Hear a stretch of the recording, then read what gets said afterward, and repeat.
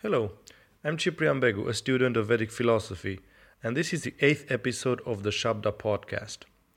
Today I will be asking author Ashish Dalela questions on the mathematical novelties in Vedic philosophy. Hi Ashish. Hello, Ciprian. Let's use this episode to talk about and in some way recapitulate some of the fundamental ideas in logic, number theory, algebra, and geometry that are present in some of my books and sort of consolidate them in one place. There are a number of unique problems that arise in trying to make Vedic philosophy more rigorous in a logical and mathematical sense. I have been presenting some of these ideas while discussing the theories of creation, cosmologies, linguistics, and the nature of space and time, etc. But there is no single place where we have collected them so far.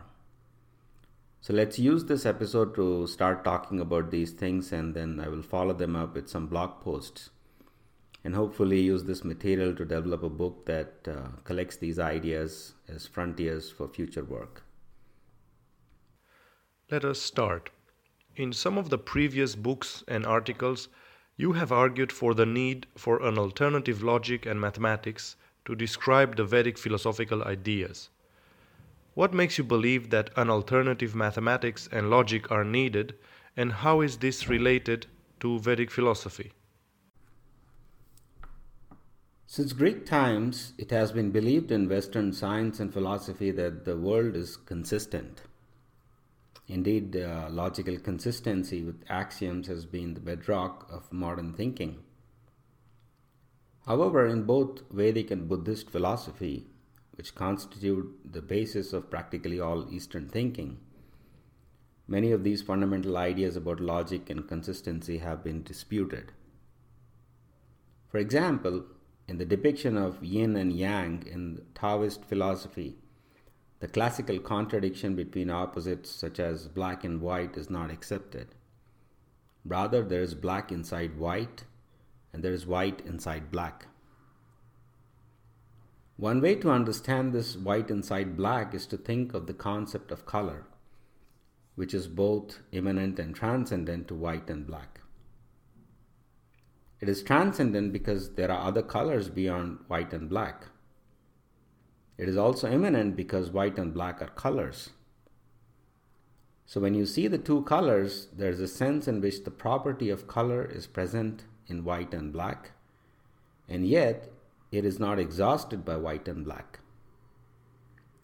Since color includes white and black, when color is immanent, then black enters white and white enters black.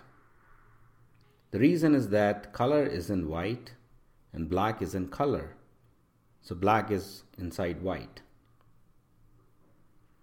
The key idea here is that color is both immanent and transcendent to white and black. As a transcendent entity, it includes all colors, and as an immanent entity, those other colors conceptually enter inside the individual color.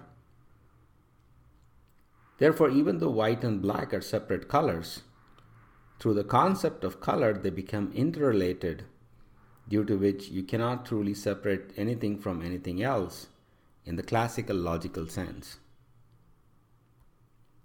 Western thinking has been torn in between these extremes of immanence and transcendence. In Platonic philosophy, the forms are transcendent, and in Aristotle's philosophy, they are immanent. In modern set theory, the set includes the object, but the object doesn't include the set. This was the basic point of Russell's theory of types, in which he constructed a hierarchy of concepts to get rid of the paradoxes of set theory. However, you cannot get rid of this paradox because language operates in two modes as universals and particulars. You can call the universal concept of barbers by the word barber, and you can also call the individual barber by the same word barber. So the only way you can solve this problem is by changing language and use one language for concepts and the other language for individuals. And by that so-called solution, you will end up with a mind-body problem in which concepts are in one world and matter is in another world. So the basic problem throughout Western philosophy and science has been this dual nature of ideas, which are both immanent and transcendent. And because the West could not deal with this problem, they created a world of duality in which two things are either identical or independent, but not related via immanence. The separation or identity is what constitutes Western logic. And it is a false idea because it is built upon the notion that the idea color is not immanent in the individual colors, black and white. In a simple sense, the need for alternative mathematics arises from this dual nature of concepts as both immanent and transcendent, because it creates a logical contradiction. So, how does Vedic philosophy solve this problem of immanence and transcendence? There are two apparently contradictory statements in the Bhagavad Gita. In the verse 6.30, Krishna says that for one who sees everything in me and me in everything, I am never lost to him, nor is he lost to me. So here Krishna is saying that he is both immanent and transcendent. Then in verse 7.12, he says that everything is manifested from me, but I am not in this manifestation. Here he says that he is transcendent, but not immanent. This contradiction again comes in the verse 9.4, where Krishna says, by me in my unmanifested form, this entire universe is pervaded. All beings are in me, but I am not in them. Here Krishna says that I am in everything as avyakta murti, or unmanifest form. And this is a murti or a form, so even the pervasive form of God is not impersonal. Prabhupada explains in the purport that God is everywhere, but he is invisible to the senses. But by loving devotion, he becomes manifest, and then we can see how God is immanent. So mukti or liberation means that we see the transcendent form of God in the spiritual world. But bhakti means that we see that immanent form of God even in the material world. In many schools of Vaishnavism, the idea of mukti is rejected. Sri Chaitanya says, Mama janmani janmani ishware bhavatad bhaktir ahetuki tvai, which means, birth after birth I desire your devotion. Repeated birth means I am in the material world, so I am not seeing that transcendent form. Then how can I see God? It is because God is immanent. When we love God, then we can see that immanent representation in the soul. So advanced devotees say that they have captured God in their heart and he cannot leave. In many places in Vedic texts, it is described that there are two primordial entities, namely God and his energy or Shakti. This energy or Shakti is like a mirror in which God sees himself. And when he sees, there is a representation of God inside the mirror. So the God looking into the mirror is transcendent. The reflected representation inside the mirror is immanent. And there is mutual attraction between God and his Shakti. So as long as this attraction exists, there is a reflection inside the mirror. But the transcendent form of God is not that reflection. So in one sense, he is transcendent and yet immanent. You can also put this idea in a different way by saying that in each individual thing, the ideal thing is immanent. This ideal is called Paramatma, who exists inside each atom. However, as things become non-ideal, this ideal form is hidden, so it becomes avyakta or unmanifest. It is like a dirty mirror in which you cannot see the image. So when we cleanse the mirror, which is called Cheto Darpanamarjanam, or cleansing the mirror of Chitta, then the image is visible. The Paramatma form in the material atoms is temporary because the material world is temporary. However, in Srimad Bhagavatam, it is said that the absolute truth is understood in three ways as Brahman, Paramatma, and Bhagavan. The Bhagavan form is transcendent, the Paramatma form is immanent, and Brahman is when God and his Shakti are not individuated, so immanence and transcendence don't arise. Thus, the term Paramatma is used to describe the immanent form in matter or immanent in the soul. The form immanent in the soul is eternal, but the one in matter is temporary. As transcendent individual, God contains or as parts all the living entities. But as an immanent individual, he is inside all those parts. So even though the parts are different from the whole, they are not completely separated from him. Indeed, this idea that the parts are separated from the whole is called the illusion of material world. The problem of immanence and transcendence is ultimately a spiritual problem. But we can state this problem in secular terms as the problem of concepts. It is this one problem that appears in many forms in logic, mathematics, physics, and all other areas of science. This problem has also been debated for centuries in the Vedic tradition as part of Vedanta philosophy. The Advaita system says that we should get rid of this idea that there are parts and just consider the whole. The Dvaita system says that the whole is indeed separate from the part, but it is not completely separable. And there are many different schools which iterate over this theme in different ways. Sri Chaitanya articulated this idea of achintya bheda bhed tattva, in which the whole and the part are separate and inseparable. And because this is a contradictory idea, you cannot articulate it in classical logic. However, the issue is that if we cannot understand it, then every other thing is unknowable, since every problem involves concepts which are immanent and transcendent. So by saying that this is achintya, which means inconceivable, all knowledge becomes impossible. Therefore, we must transcend classical logic, and then the achintya can become chintya. The essence of this transition is that there are three kinds of relations between the whole and the part. I call these relations is a, has a, and wants a. For example, the concept color has a color called black. This is the relation from color to black. However, the inverse relation from black to color is different. It is an is a relation where we can say that black is a color. The has a relation leads to transcendence, and the is a relation leads to immanence.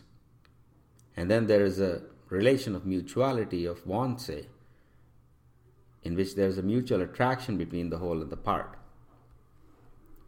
If this attraction is removed, then the other two relations are also removed, and we think that there is no whole, there are just parts, and these parts are independent of each other, and that ultimately leads to reductionism and materialism. So when I speak about an alternative logic, I mean that we must describe this tripartite relation between whole and part. Since there are three aspects of the relation, it appears to be inconsistent if we think of the relation as only one thing. In classical logic, for instance, when we describe a relation R between two entities A and B, then this R doesn't have parts or aspects. But we are talking about a relation that has three aspects. One aspect results in immanence, another aspect in transcendence, and the third aspect in mutuality. In one sense, this is a solution to millennia of outstanding problems. In another sense, it is also the answer to the debates within Vedanta philosophy.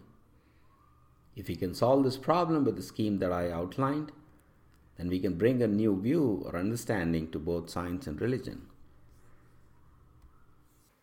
Since this problem is so old, and as you mentioned above, there have been many attempts to solve it, what are some of the interesting ways in which a solution has been attempted? Does understanding these solutions tell us what to do and what not to do going forward? Well, I've talked about the different schools of Vedanta, and they are all interesting in how they deal with this issue. In Buddhism, there is the thesis of pratiti samutpad, or the apparent codependent arising out of nothingness. You can think about this using the example of numbers. If you say that the opposites like white and black are like numbers +1 and -1, and these opposites are co-created from the zero. Since they are co-created, we cannot separate them as independent individuals. So we can say that there are two sides of a coin like head and tail, and the coin is the unity of the two sides. However, that coin is represented by a zero, and the codependent parts are the +1 and -1. You could say that the zero is inside all the numbers, which is the immanence, and yet zero is transcendent to all the numbers because it contains all the other numbers in a combined form. So you get both immanence and transcendence, and it is therefore an interesting answer. But it inevitably leads to the idea that the origin of everything is nothingness, and opposites emerge out of that nothingness. And if you can find that nothingness, then you have reconciled the opposites. But it is not a Western logical reconciliation. It is rather a reconciliation in which opposites originally sprang from nothingness, and then they dissolve back into nothingness. Even to think like that, we are required to reconceive logic in which nothingness creates logical opposites and absorbs them back into itself. However, the solution in Buddhism is incomplete because how and why that nothingness expands into opposites is not described. What, for instance, causes the opposites to come out of nothingness when they were previously reconciled within nothingness? Similarly, what causes the opposites to go back into nothingness when they were already separated? If nothingness is all that exists before the opposites were separated, then the creation of the opposites and then the merger of the opposites becomes unexplainable. The Buddhist solution becomes incomplete because it doesn't explain creation and annihilation. Therefore, you can build a transcendent philosophy but not a real science. In Vedic philosophy, the so-called nothingness is called pradhana, which is the pre-separated state of matter. It is like a zero, but the zero contains all the opposite numbers within itself. And the opposites are split from this unity by the effect of time. Similarly, by the effect of time, the opposites collapse back into the unity. The so-called nothingness is the primordial Shakti or the creatrix, and the time or Shiva is the creator. The manifest world is the combination of the creator and the creatrix, or time and space. They are identified as male and female, so these are personalities. We will see the reason for this personalization later, which is that ultimately choice is involved in creation and annihilation. We can also say that pradhana is the origin of space, and from this origin the space of opposites expands, forming the manifest world of opposites. It is like a Big Bang, where space expands from an origin and the expanded space has the opposites. The trigger for this expansion is time, and there is hence a big crunch when it all collapses back inward. Since time is cyclic, there are innumerable repetitions of Big Bang and Big Crunch. The crucial problem is how to conceive the existence of a zero. The zero is not nothing in the sense of non-existence, but the combination of all existence. It just so happens that the existents are opposites, so their combination is logically like nothingness. Now this creates a problem of logic because the zero is neither of the two opposites. If the two opposites are conceived as true and false, then the primordial state of matter is beyond classical logic because it is both true and false. So it introduces logically forbidden states, and the universe springs from this logically incoherent state. That's why you can see in Zen in other forms of Buddhism the use of paradoxes by which you can conceive of this logically paradoxical state, but not in terms of classical Western logic. Since this is the state from which everything springs, one must solve this paradox before you can begin anything. In short, you must deal with the problem of origin right at the outset. It seems like you are talking about a precognitive state of matter, from which the cognitive state springs. I recall you talking about manifest and unmanifest states of matter, and this unmanifest state is the primordial possibility of being the entire universe. Does this have something to do with the fact that the conscious state springs from the unconscious state? In Vedic philosophy, the deep sleep state is identified as being prior to the dreaming and waking states. So this primordial state of matter would seem to correspond to deep sleep. Yes, the deep sleep state is also material, but it is a precognitive state of matter in which there are no distinctions, just a singular yet unending repository of everything. In psychology, since the time of Freud, people have spoken about how the conscious states spring from the unconscious states, which is why this unconscious is very important. The destination of Buddhism is this deep sleep state, which is a state devoid of distinctions. The distinctions are cognitive and the conscious, but the state of matter prior to these distinctions is non-cognitive. But since the cognitive state springs from this non-cognitive state, we must understand its nature before we can understand cognition. In other words, there can be a logical description of the world that contradicts classical logic. Or we must go beyond classical logic and speak about a category like both to understand it. You said above that time splits the duality out of a unity, and then collapses this duality back into the unity, creating a cycle of creation and destruction. How do we understand this time, and how should we conceive this causality of cyclic creation and destruction? The idea of eternity or eternal time is sometimes described as the eternal present. For example, freedom from desire and lamentation means that you don't look to a future and you don't lament the past. So this leads to a state devoid of hope and despair, which is why people talk about quote-unquote living in the present. Is this common sense notion about transcending the pleasures and distresses of the world by staying in the present related to eternal time? This is a great point and perhaps a good starting point to think about time in a new way. In our current modernist thinking about time, we believe that the past is fixed, but the present and the future are changeable.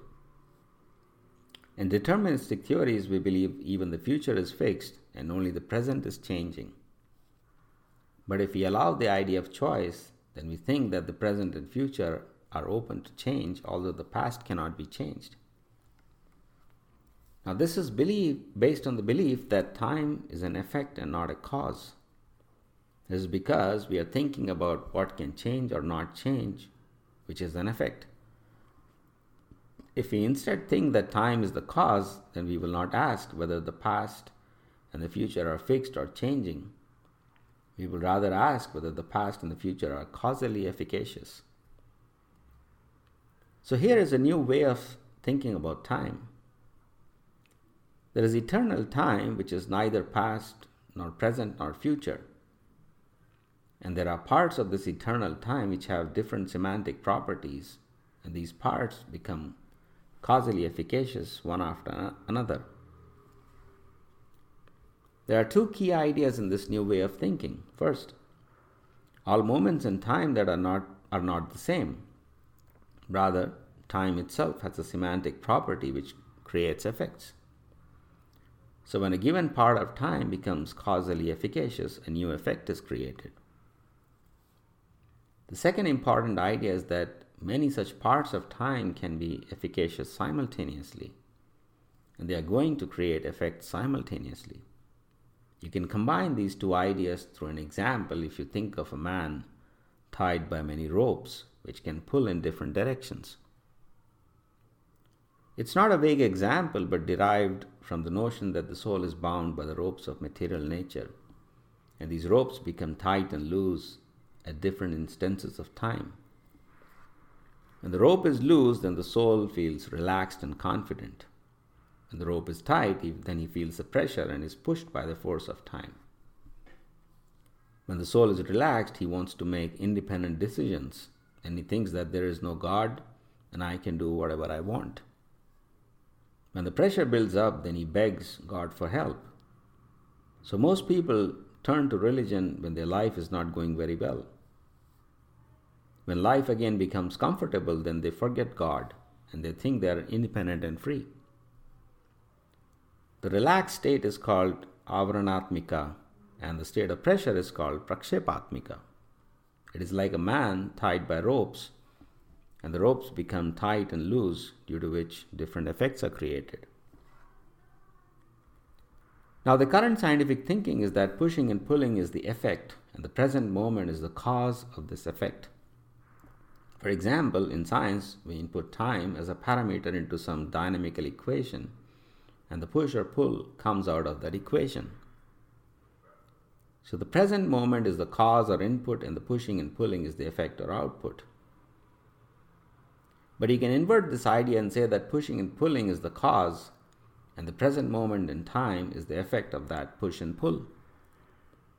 Or that the present moment is being created as an effect of some push and pull. And as the push and pull change, the present changes. But if the push and pull stop, then the present remains still or unchanging. This type of thinking comes from the experience of meditative practices, where if you can overcome the push and pull of desire and lamentation, then the present becomes still. So the present is a created effect, but the cause is that desire and lamentation. Now we can distinguish between a causal time and a phenomenal or experience time. The causal time is that eternal time which has parts that become causally efficacious one by one. And the phenomenal time is the effect produced by these parts. Phenomenally speaking, there is nothing other than the present. Factually, you can never experience the past or the future phenomenally. But you can remember or imagine the past and present cognitively.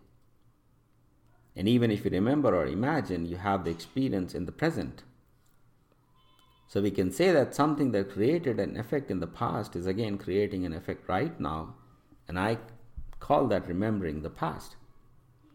That thing which is creating the effect is eternal, but for me it is creating an effect right now, so it appears as my present. With this type of thinking, we can go beyond parametric or changing time into the causal or eternal time and say that this time is all the moments existing simultaneously, which have different characteristics.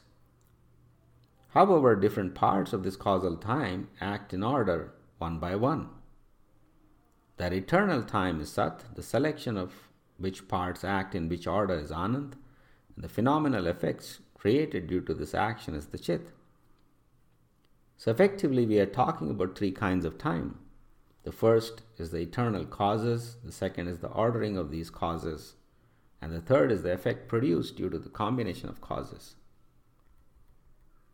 With this distinction, we can understand what Yoga Chitta-vritti Nirodha, a famous aphorism from Patanjali's Yoga Sutra, means.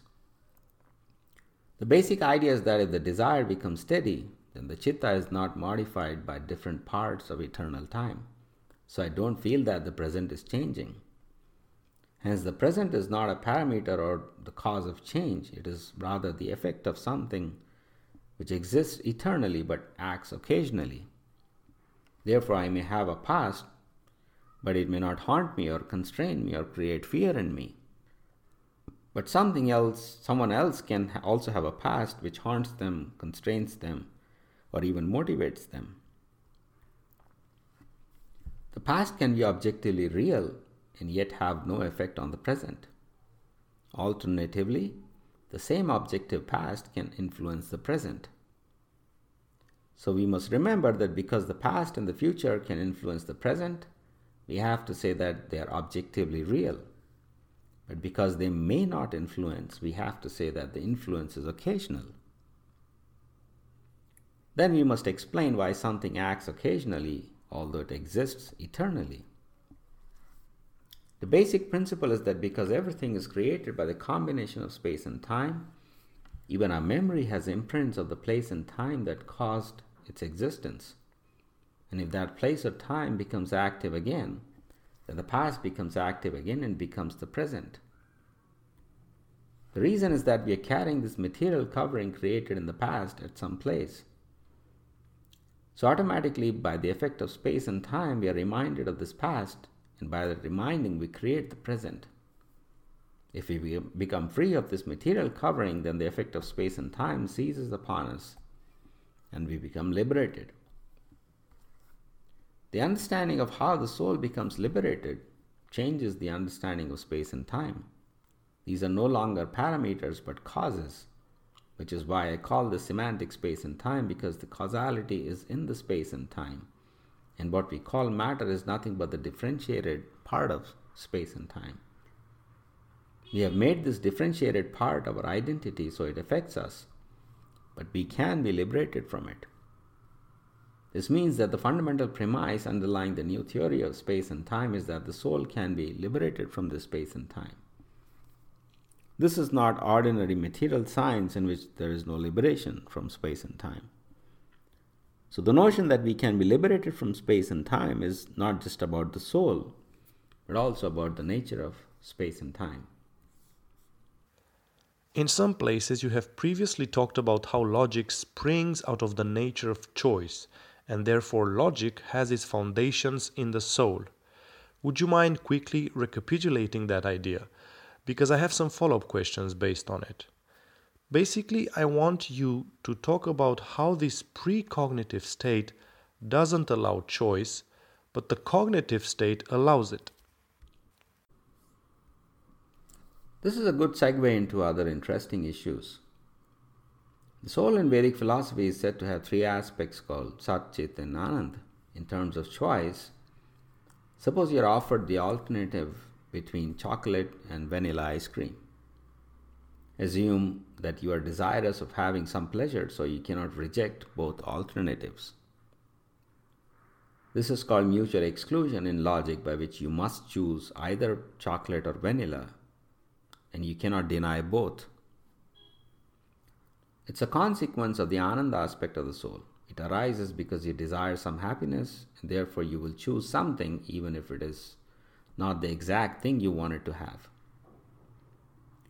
Then the nature of choice is that you cannot choose both vanilla and chocolate ice cream. You're allowed only one alternative. This is called non-contradiction in logic, and it corresponds to the chit of the soul, which will allow only one out of the many possibilities. Once you have rejected the categories both and neither, then you can choose one of the two. And the one that you choose is called Sat. This is also called the identity principle in logic, which means that the thing you choose is itself without contradiction. So classical Western logic can be derived from the understanding of the soul. However, this logic corresponds to the cognitive state and not the precognitive state of matter. The precognitive state, as we have discussed, pertains to the categories both and neither. This means that in the precognitive state, choice cannot operate because things are not separated, and if you choose, there is only one thing to choose from. So you cannot say that I have choice because there aren't multiple alternatives to choose from.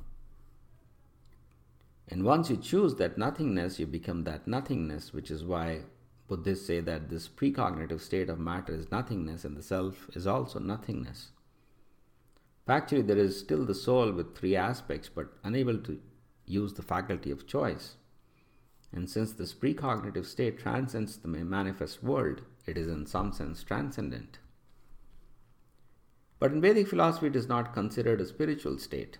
Hence, we draw a distinction between the deep sleep state and the transcendent state. In that transcendent state, the soul chooses itself and becomes conscious of itself. Again, there is no alternative other than the self, so both and neither categories are inapplicable. The Ananda becomes the choice of that one thing, and the Chit is the experience of that one thing. And that one thing is the self. So Advaita Vedanta speaks about the state of identity or oneness as the self, as opposed to Buddhism, which speaks about nothingness as the origin of all things. The difference between Buddhism and Advaita Vedanta is that the former is the deep sleep state of experience, and the latter is the transcendent state of experience. However, even in this transcendent state, only the Sat is dominantly used. The Chit is not used because there is no alternative, and the Ananda is forced because you must choose something and there is no other alternative to choose from due to lack of variety. So even though all the three aspects are present, oneness leads to the denial of alternatives and hence choice. Therefore, in Vaishnava Vedanta, we speak about a transcendence where the Chit and Ananda are dominant because there is variety and you can distinguish between the alternatives and then select some alternative as opposed to the others. Now, somebody can say that if you can choose these alternatives, then the spiritual world is just like the material world. And in one sense, that is true. The main difference is that in the material world, the variety is always changing. Something is hidden today and it becomes manifest tomorrow. And what is manifest today will become hidden tomorrow. In the transcendent world, all the possibilities are always manifest. So what you like today will never disappear. Changes in the material world are caused by the shifting desire of Lord Shiva, or we can say that Lord Shiva moves his attention to different parts of the material possibility. As a result, everything possible in theory is not always manifest or present in the universe. Other than this difference, the other principles of diversity and choice remain intact. So whether we want to understand the origin of the material world or the nature of the spiritual world, the main issue is understanding this unity underlying the diversity. It is a precognitive state that defies classical Western logic, but it can be understood as the origin of the cognitive reality. The precognitive state doesn't allow choice, but the cognitive state permits choices. So the creation springs from this precognitive state to enable choices. The one becomes many because then you can choose and hence you can enjoy. If the three aspects of the soul are aspects of choice and cognitive logic is created from this choice, and this logic creates opposites such as head and tail, then how do we understand the three-dimensional structure of the universe? These logical opposites can be sequenced into a single dimension, just like all the numbers can fit into a straight line. So, if all the numbers can fit into a straight line, then how do we require 3 dimensions of space? These 3 dimensions are called the 3 modes of nature. We have talked about this in an earlier podcast. Basically, language operates in 3 modes, which are called manas, prana, and vak. In a simple sense, you can think in terms of 2 modes as nouns and verbs. Adjectives and adverbs are properties of nouns and verbs. In terms of the semantic tree, you can say that the adjectives and adverbs are branches emanating from the noun and the verb. And the third mode is the higher or more abstract level noun and verb. So now we can combine the idea that there are dualities with the idea that there are 3 modes of nature. The duality is the positive and negative directions on a single dimension. And the 3 modes of nature are the 3 dimensions of space. But these are defined semantically rather than physically. In terms of mathematics, all the numbers fit into a single straight line, but we need 3 such lines to describe the world. The problem goes to the root of incompleteness in mathematics, where the same number can be used as a concept or abstract noun, and an object or a contingent instance. Similarly, you can use a number as a noun in arithmetic and as a verb or instruction in a computer program. So once we understand the problem of logic, namely that we can create numbers out of a precognitive state which cannot be captured in the classical logical categories, then we can talk about semantics, namely that something is a noun or a verb, abstract or contingent. These constitute the problems of logic and mathematics, respectively. So you're basically saying that logic and mathematics will be redefined considering the Big Bang and Big Crunch, namely that the world emanates from a contradictory state and then collapses back into the contradictory state, and when it expands, it creates a language comprised of three modes in language, using which we create everything else. Is this right? Yes, you can put it like that. In modern science, we think of the world as different kinds of numbers which are properties of material objects. And to an extent, we also speak in terms of nouns and verbs as objects and forces, but we never speak about the hierarchy. In effect, we are living in a flat space of two dimensions from a cognitive standpoint, which are represented by the senses of knowledge and action. Basically, you do state preparation by the senses of action, and you perform a measurement by the senses of knowledge. The correlation between state preparation and measurement is called science. But as we say sometimes, correlation is not causation. The cause is missing in science. However, in Vedic philosophy, there is a mind beyond the senses of knowledge and action which perceives the individual object, and the intellect assigns a concept to this object or judges the object to be a certain type, such as a table. This constitutes a hierarchy, and this conceptual hierarchy constitutes the cause beyond the correlation. The senses of knowledge and action are measuring properties, and the mind and the other subtle senses are measuring the objects. This hierarchy constitutes semantics, and it is the cause. We can also say that language is basically numbers operating in three modes. But when we add these modes, then we bring in grammar by which different kinds of numbers are combined. So there are simple arithmetic operations of numbers, but there are more sophisticated operations of grammar which are also structurally combining numbers. So the recognition of three modes creates a three-dimensional semantic space, but then also introduces a new type of structural arithmetic of combining numbers. We must first deal with the problem of opposites on a single dimension, which is about a new type of logic that accommodates logical contradictions, and then we can deal with the problem of semantics in three dimensions, which involves a new mathematics. If we can't solve the first problem, then we cannot solve the second problem either. This is because when we speak about nouns or verbs, we speak in terms of opposites like black and white, hot and cold, rough and smooth, bitter and sweet, etc. We cannot induct a semantic mathematics unless we have resolved the problem of co-creation of opposites in logic. Let's go back to the problem of logic or the co-creation of opposites. We just discussed that these opposites enable choice, and the three aspects of the soul are three aspects of cognitive choices. In the book Emotion, you have talked about the conflict between these three aspects, and the result of that conflict is that one of the aspects dominates the other aspects, and this dominant-subordinate relationship creates a pattern of choice and personality. The reason I bring this up is because you are speaking about a precognitive state that is contradictory, but even the cognitive state involves contradictions, which must be resolved in making a choice. This would seem to imply that the problem of logic is further complicated.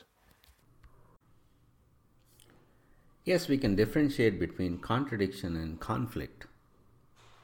There is a precognitive state which appears contradictory from the cognitive state because the opposites are present simultaneously.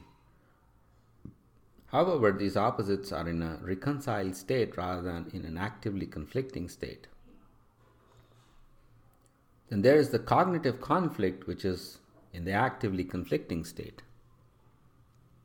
Conflict is between the three aspects of the soul which manifest in matter as desire, ability, and opportunity. For example, sometimes you have the abilities but there is no opportunity. At other times you have a desire and opportunity but there is no ability. So the world presents itself as a problem of conflict between the three aspects, a mismatch between desire, ability, and opportunity. And the soul tries to resolve the conflict. Now you can ask, why is this conflict a problem? The reason is that the three aspects must be combined to create an experience. You cannot have an experience unless you combine these three things. But you cannot combine them if they are providing conflicting alternatives.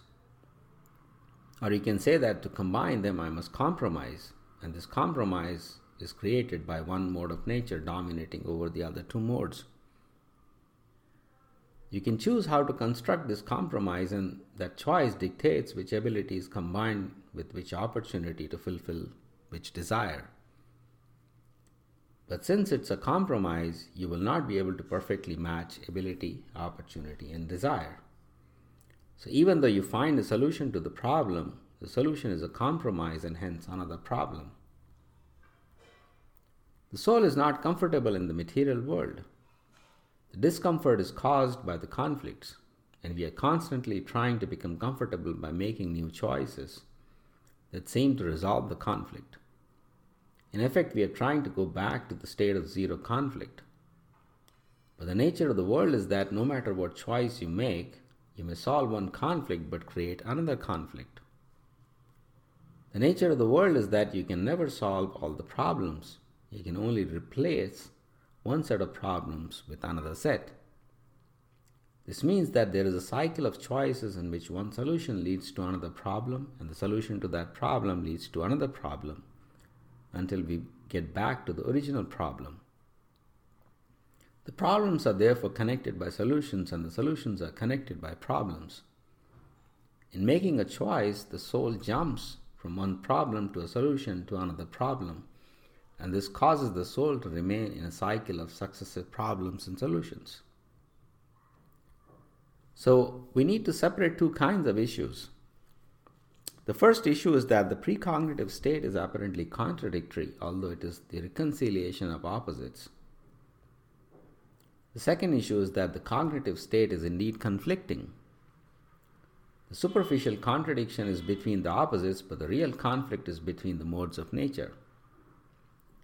Once we separate these two kinds of issues, then we can deal with them in two different ways. We have already discussed the problem of logical opposites being reconciled in the precognitive state. The new problem is that in Western thinking we are accustomed to the idea that the world is logically consistent, and therefore the soul has no role to play because logic itself can be used to derive the future state from the present state. However, in Vedic philosophy, our experience is built out of three aspects which are always mutually conflicting, and we must combine them to create an experience, and we must find a compromise to do that. We can call this the causality that results from a conflict. In modern thinking, causality is an inference based on premises, and the conclusion follows from the premises. For example, there is an initial state of matter, and then there is a law of nature which constitutes the inference. By applying that inference on the initial state, you get to the next state, and so on ad infinitum. This is the Western causal paradigm of consistency. In contrast, the causal paradigm in Vedic philosophy is that the current state is conflicting, and you make a choice to resolve the conflict. But the moment you make the choice and solve one problem of internal conflict, another problem of internal confliction would be created. So to do science in this kind of paradigm, we have to completely forego classical Western logic.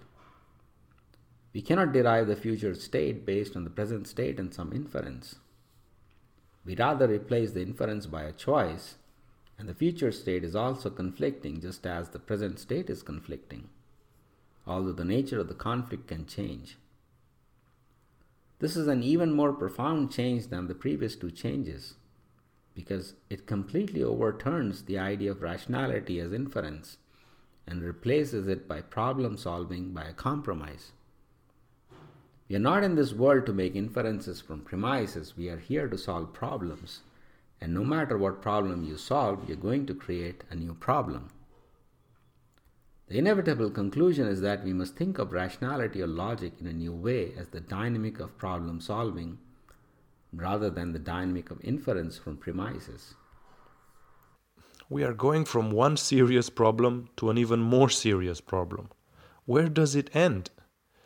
Is problem solving through the resolution of contradictions the end of the issue?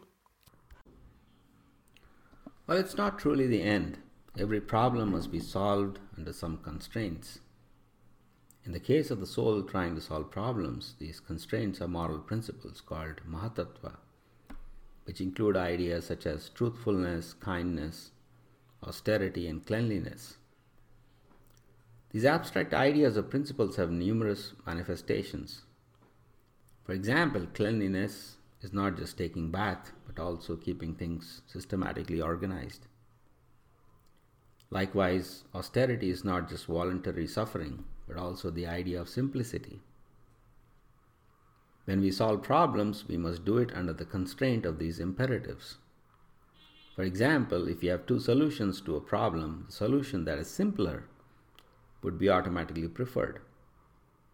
People call this Occam's razor, but at a deep level, this is a moral stricture of simplicity.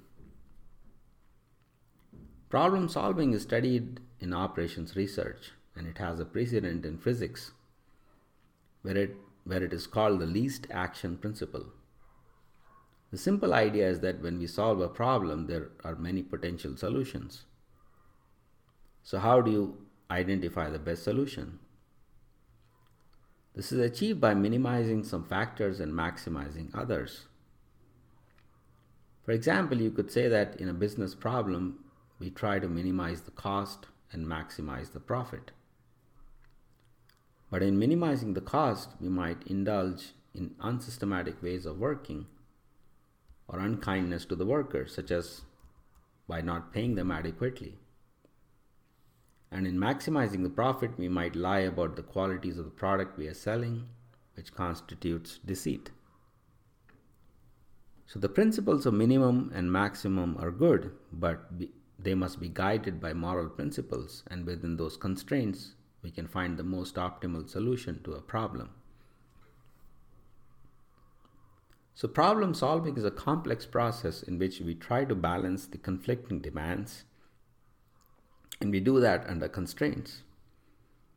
The basic structure of a problem is that there are 3 conflicting demands and 4 types of constraints.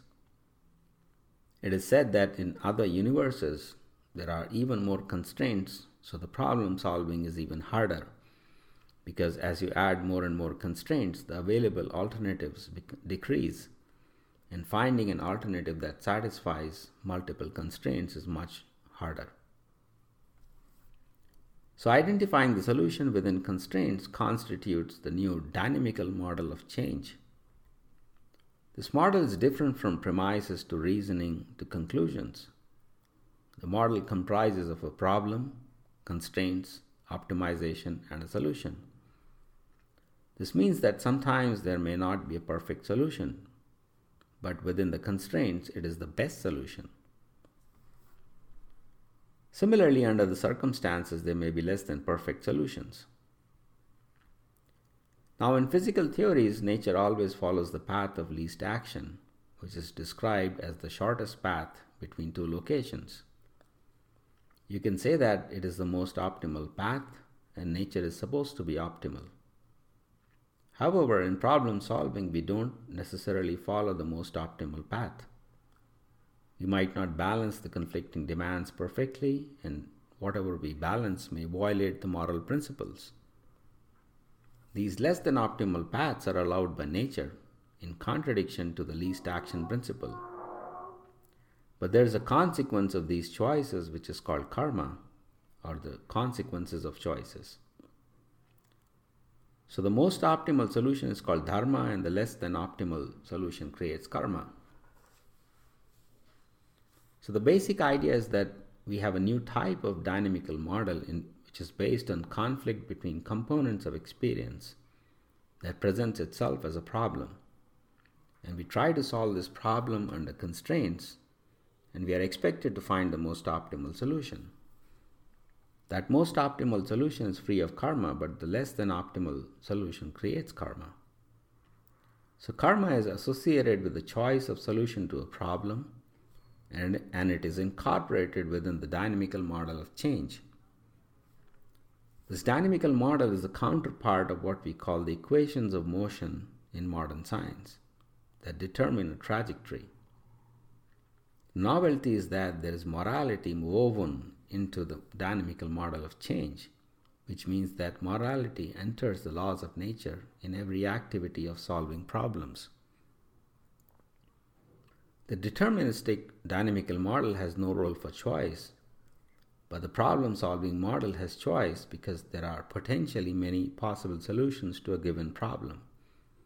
And this freedom of choice comes with a responsibility that we must make an optimal choice. But in modern science, we say that nature is working automatically. Even in Bhagavad Gita, it is said that nature or Prakriti is doing things automatically, which the soul falsely attributes to itself. So how does this conscious intervention reconcile with the automated working? If there is conscious intervention, then there could not be any automation. For example, we would have to be conscious of our bodily activities such as digestion, breathing, immunity, and blood circulation. But we are not actually consciously controlling these things. This is a good point. Both the problem and the solution, including the constraints of problem solving, are in matter. The entire dynamical process of change is in matter, and it is working automatically. The automatic working is due to time itself being the cause of change, as we have already discussed. But the soul has the choice to reject the solutions produced by matter. So the soul is not solving the problems are being solved automatically. However, the soul can intervene in the process of solving problems by rejecting some of the solutions. Therefore, we don't have free will, but we have free want. This free want entails that we are rejecting the automatically created answers. So there are both automated and conscious problems or processes of problem solving. The automation is in matter, but the soul can change its focus and reject the solution. Now, when the soul rejects the solution, it doesn't mean the solution disappears. It just ceases to be my solution. If you reject the automatically produced solution, then you move to a new body and mind.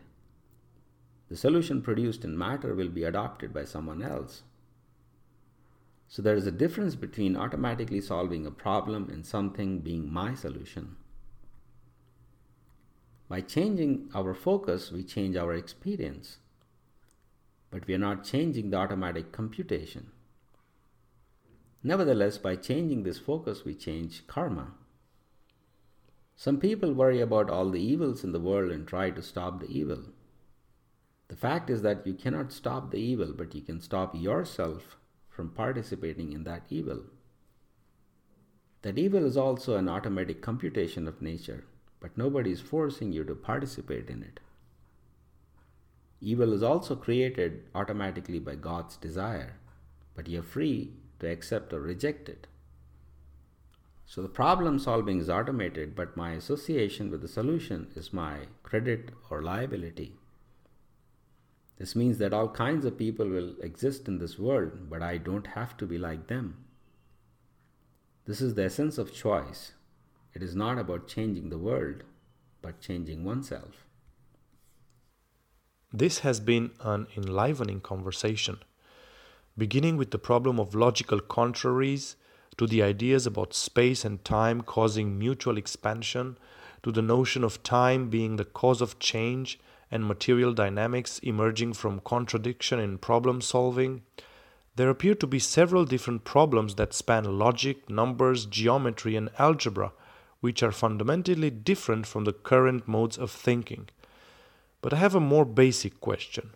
For thousands of years, these ideas have existed in Vedic philosophy without being formally systematized in the way you have presented them. What is the need to change the approach now and bring them to mainstream logic and mathematics? Well, for thousands of years, there wasn't a real alternative. People understood these ideas intuitively and practiced them because they can be intuitively understood and practiced. There was no need to state them more rigorously because there was implicit acceptance of these ideas. That is not the case anymore. The world is swept by atheism and materialism, and even the theists are highly influenced by materialism. Under that influence, even the understanding of the ideas is disappearing rapidly. The so-called theists tend to perform the rituals without understanding the underlying science and philosophy. So there is a need to revitalize intellectuals with a different set of non-materialistic ideas. For these to pose a tangible alternative, the answers must match the precision and rigor with which modern science is practiced, because otherwise it cannot be a good alternative. So that's the dominant reason to do what hasn't been done in the past. But before we can make these ideas more formal and rigorous, we must intuitively grasp them at least at the level at which they were formerly understood. Formalization and rigor are consequences of ironing out the details from a less formal intuitive understanding. So before we can formalize, we must understand them as a natural philosophy. This is what I have attempted to do so far as a way of laying the groundwork for further progress. Only time can tell how far we can take these ideas in terms of precision and rigor. Ashish, thank you for an extraordinary conversation today, and see you at our next podcast.